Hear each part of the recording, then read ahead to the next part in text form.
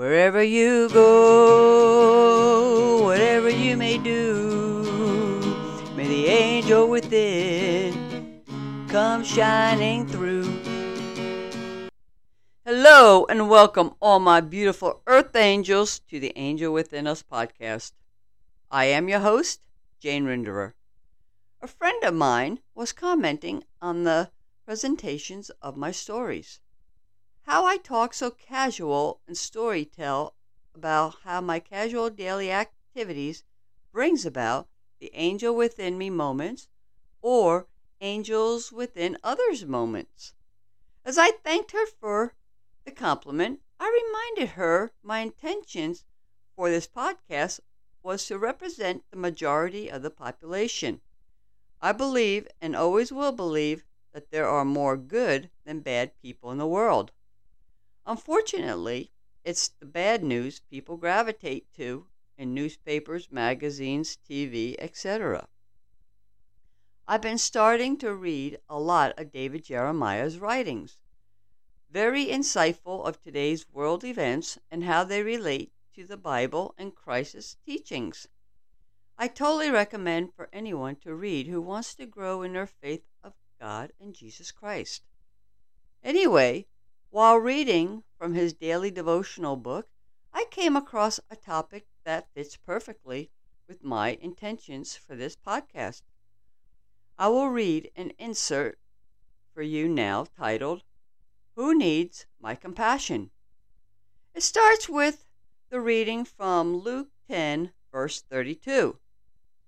So which of these three do you think was neighbor to him who fell among the thieves? Then David Jeremiah goes into his message for the day. Our modern word neighbor derives from two Old English words for near and inhabitant. In modern terms, it describes a person living near or next door, but we tend to think in more limited terms. A person living near or next door that I know personally. Jesus' definition of neighbor was different. It arose out of a conversation with a lawyer who said that the law could be summarized as loving God and loving one's neighbor, Luke 10, verse 25 through 37. But the lawyer then asked Jesus what a modern person might ask. Who exactly is my neighbor? Jesus answered by telling the story of the Good Samaritan, a man who helped a Jewish stranger who had been beaten and robbed and left for dead by the roadside.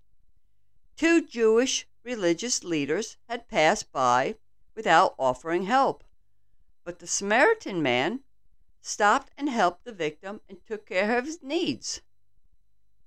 This was amazing because Jews and Samaritans were enemies in that day.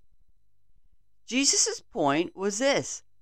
Your neighbor is anyone with a need that you are able to meet. Look for a neighbor whose need you might meet today.